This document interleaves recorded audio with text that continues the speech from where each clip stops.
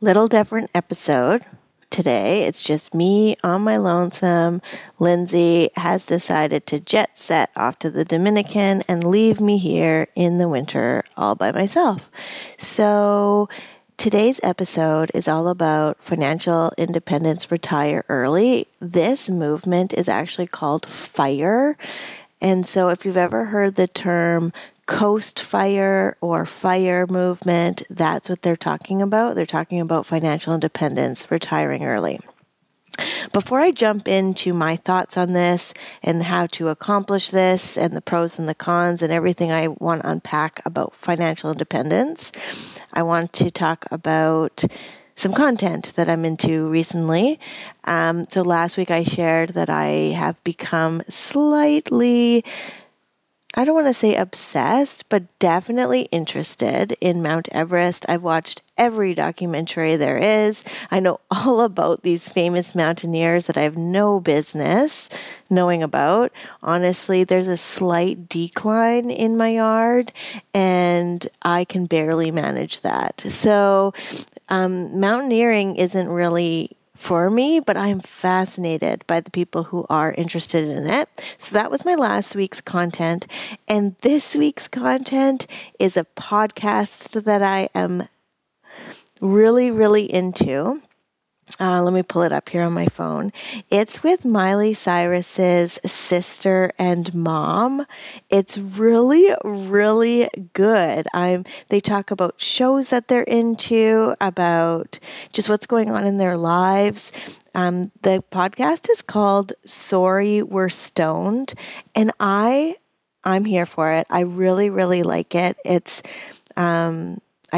it's not trashy like my Out of the Pods and all those reality TV podcasts that I listen to. It's really, really good. They talk about, life lessons, and it's coming from, I think, Brandy, who is Miley Cyrus's older sister. I think she's around my age, like 37, 38. And her mom obviously is like probably in her 50s. And just their perspective on life and life lessons and things they're working through and transitions in their lives. I'm into it. So if you want to check that out, by all means, I think you're going to like it. So now, on to the FIRE movement. Okay, so FIRE is all about financial independence and retiring early. And I'm a big believer that people who try to get rich quick stay broke long. So I think there's a really interesting balance when it comes to achieving financial independence. Also, you're listening to a podcast from somebody who has admitted that they're a spender. I love experiences. I do not mind foregoing some expenses to really spend on others. I also have been really clear that I don't really know what retirement looks like for me. So I don't know if retirement is something that I'm aiming for, really. I don't know. I'm almost 40. I really like working. I am an extrovert, so I like being around people and communicating with other humans every day. I don't know. I definitely want, I've even in my working life, I've taken sabbaticals. So for example, for the past few years was really in the habit of taking Decembers off. And recently I did take a whole month off and went and acted like a snowbird. So, so it's just one of those things where I have that mindset that you can always make more money and you can't make more time. And so I tend to really value my time. It's not that I'm not generous with my time. It's just that I'm not super stingy with my money either. So yeah, interesting balance. So going back to the FIRE movement, but also bridging that gap of the mentality that people trying to get rich quick do tend to stay broke long. So if you're afraid that you're not good with money, that you're not saving enough, that that you really want to work less, then I think it's really important to really narrow in on what do you want. So if you want financial independence and you want to retire early, what does that look like for you so that we can reverse engineer that? And I think it's also really important. I think me and Lindsay have talked about this before, but the intention for this podcast is to be more open about money. Like I don't know. Me and my friends and people that I'm around, we openly talk about our struggles with being a parent or balancing having a career and having a family. I openly talk about that, and so do my friends with me, where they're like, okay, like, how do we do this? How do we manage this? What are you doing right? And what can I do to make this a little bit easier? But money tends to be one of those things that we don't talk about when both are happening, when we're struggling and when we're succeeding. It's like no matter where you are in the financial journey, you're going to feel embarrassed or feel ashamed. You're going to feel embarrassed when you're doing well, and you're going to feel embarrassed when you're having a hard time. And the way that I've articulated this is, for some reason, I've taken sabbaticals the last few Decembers actually, and I've never posted it on social media. And so I posted a Christmas photo of us in Florida, and someone commented, I think it was Lindsay actually, saying like, that's it. You're going to post one picture.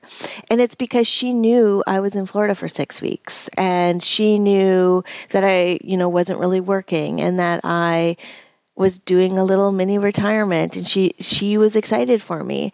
And why wouldn't I put that on my highlight reel? Because it is a highlight.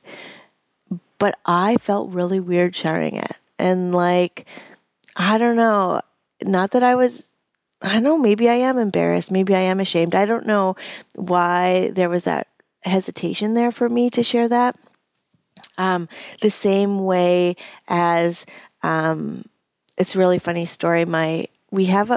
So for our budgeting system, we use a Koho card. So a Koho card is like a credit card where you put the money on it. So it's almost like a bank account, except for it's a credit card.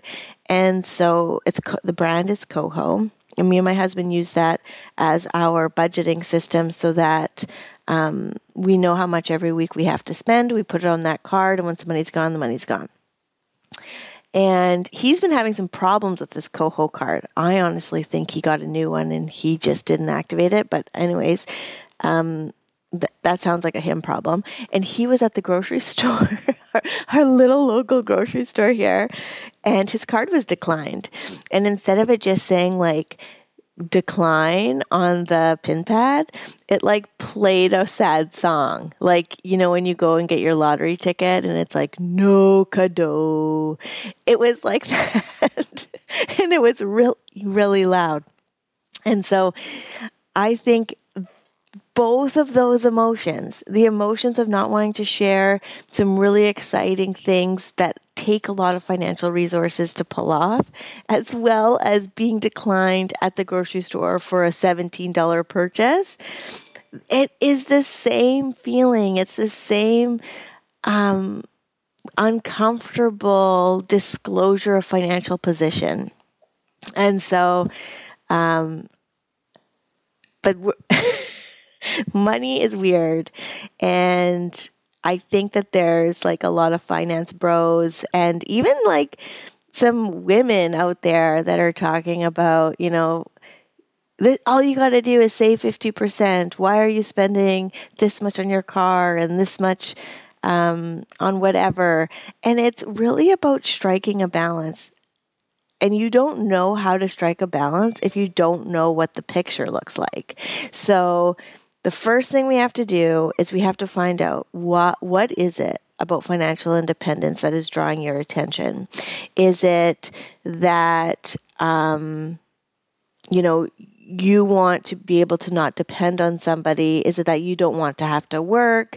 Is it that you also want to take December's off? Is it that, what is it for you?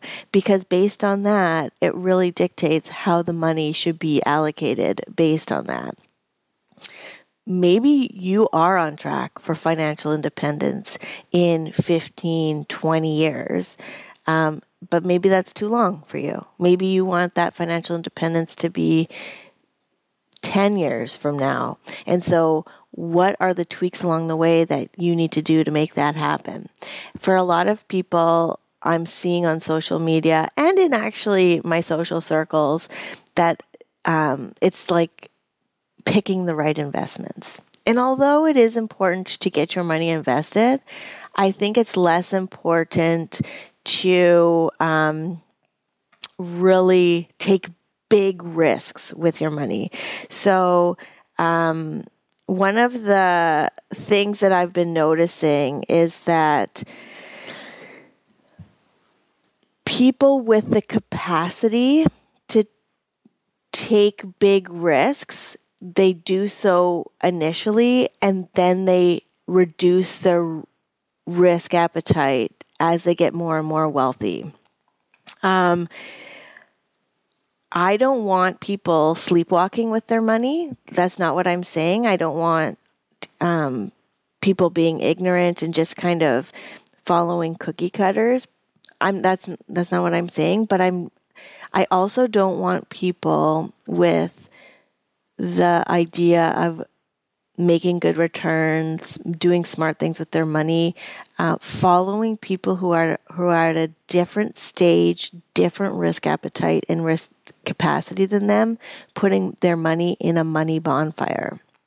So, for example, in my local community and circles, there's been some talk of investing, just like, real estate and investing in businesses, which is great. I think that's a great avenue for those who have the appetite, the capacity, and the expertise to do that. But it's also really important not to get emotionally involved when it comes to the success or acceptance of that endeavor. For example, you've got to be able to be in the right mind space to ask questions and to give yourself a moment to think. So there was an opportunity that some people that I know were considering, and I had heard that they missed out on the opportunity and that somebody else had come in and acquired that property. And so I called them and I was like, I don't know if this is true or not. Just wanted to let you know that I heard that the opportunity's been missed out and somebody else bought it. And they were so disappointed that they just wanted to throw in the towel. And I get it. It's really hard when stuff like that happens. But when it comes to our money, it's a muscle. And we need to be able to go smarter, go longer, go faster, go harder. And we need to be able to think more clearly. And so getting emotionally invested, although I understand we're humans and we come with emotions, it's a muscle. And the more deals you look at, the more you will be able to separate the emotion from the success or the, I don't want to say failure, but when that doesn't turn out the way the plan doesn't go according to plan, is what I'm trying to say. And so step number 1, what do you need? What do you want? What's the goal? What are you working towards? What is financial independence? Then we need to take the 50-foot view and say, okay, well, where are you at right now? Maybe you're on track for that. Then we, if you're not on track for that, what are the small steps that you can start today so that we can work towards that? it's really hard to take small steps because we want to take big steps. We want to see change. We want to see progress quickly. We're in a 5-second or maybe even less attention span. And so when I hear what your goals are, when I hear your timeline for financial independence, that ideal trajectory, and then I say to you, okay, what we're going to do is we're just going to start putting $25 a month into a slush fund. That sucks. That doesn't feel good. That feels like, well, that's not going to move the needle. But those small steps build up. And so it's just, okay, start doing the $25 a week into a slush fund. Okay, start listening to this podcast. Okay, start talking to your friends about what they're doing right and what they're doing wrong. It's like all these things, they start to snowball. And you have to remember, in addition to that, you don't have to live your life the way others expect or based on social norms that do not resonate with you. And so maybe it's step number 1, just accepting that and stop doing that. Social norms, some of the social norms that I don't live by, I don't do a lot of the kid stuff. So birthday parties aren't really a part of my weekend norm. My kids also don't really do. My oldest is 15 and he's never really had a birthday party.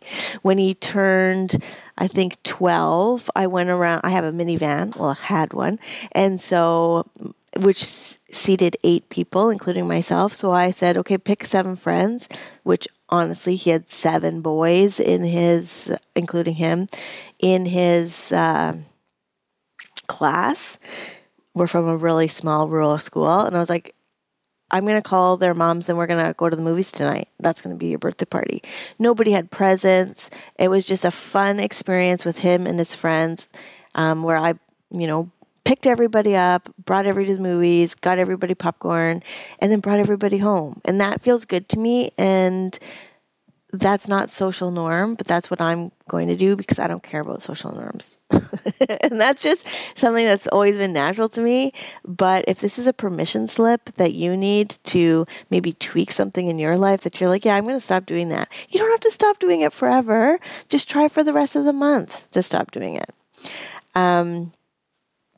Anyways, that's my soapbox. Financial independence, retire early is a movement. When I see it come up on my social media, I feel cringy. I don't like it when people talk about it. I feel like it's arrogant. I feel like they're not living in reality.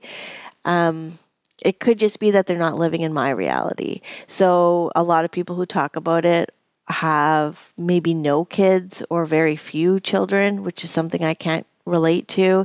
They could be single, or if they aren't single and they're in a partnership, them and their partner make completely separate decisions. And so their money's their money and their partner's money is their partner's money. That doesn't resonate with me. In my family, we have one big pot. We all throw the money in. We all take the money out.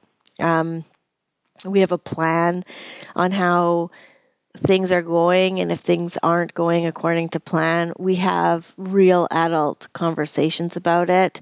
Not pointing fingers, not shifting blame, just saying like, this is where we're at. What are we going to do about it? And so I think it's just really getting grounded in what's working for you. What do you want? Anyway, that's my soapbox. Financial independence, retire early. Maybe you're on track. You don't know until you check. Taking small steps is the way. So I recommend doing a very small step. For those just starting, I would say if you don't have a slush fund and an emergency fund, that is your focus. For the next, let's say, 6 weeks, every Friday at a minimum, you need to be putting $25 into your slush fund and $25 into your emergency fund. I personally have my emergency fund set up at EQ Bank. the reason I do that is because I cannot see it. The money goes in there. I never check EQ Bank, and that's where the money goes. For a slush fund, that is a sub account off of my main bank account. And so you go to your main bank account where you have a debit card and you open a sub account that doesn't have a card, and you're just putting money in there. The intention for a slush fund is for it to increase the more that as you accumulate money in there, and you should never feel guilty when it goes back down to zero. A slush fund is there to catch those weeks and months that go over budget, because I promise you, you are going to have months that you are going to go over budget. And when you do, having that safety net feels so much better than having to dip into that line of credit or credit card. And so if you're just starting the journey, that's where I would recommend. At a minimum, you need a slush fund and you need an emergency account. If you already have those two things and are already doing that, I am super happy for you. I would challenge and say, can we increase? Are you on track? Do you have enough in your emergency account? Can we go from, let's say you're doing $100 a week into both of those things. Can we bump that up to $150? How does that feel for you? Can you try that? Otherwise, I would also say, okay, now let's look at your debt and your savings. So long-term savings, your tax-free savings account, your retirement, your debt capacity. What does that look like? And with some payday structure, what can we do to reduce your debt? And what can we do to increase your savings? Do a little bit of both. Anyway, I hope that's helpful. You guys are all doing a great job. Anyone who's talking about financial independence and retiring early, I hope that they're also giving you perspective onto what their life is like, so that you aren't comparing yourself to somebody who is completely different than you and who has different life situations, who has different goals than you, who lives in a different place than you, so that it's not leaving you feeling like it's impossible. It's not that it's impossible, it's that their situation is different. And so, little different episode, just me just gabbing away. Lindsay will be back next week, and we look forward to being in your earbuds. Thanks for spending your time with us today. If you heard anything that piqued your interest, check out the show notes, because we probably have some extra deets or links down there. Your homework for today: go talk to someone about your money. Either your spouse, your kids, your coworker, or a licensed professional. And if you don't like those humans today, we're always talking in Lindsay's Facebook group, Black is the New Red. So join us over there. Head over to Facebook, type in Black is the New Red. You'll see so many amazing, like-minded individuals in there, trying to get better, asking the right questions, supporting one another. We look forward to hanging out with you again on your next dog walk or while you watch soccer practice from the sidelines. Cheers!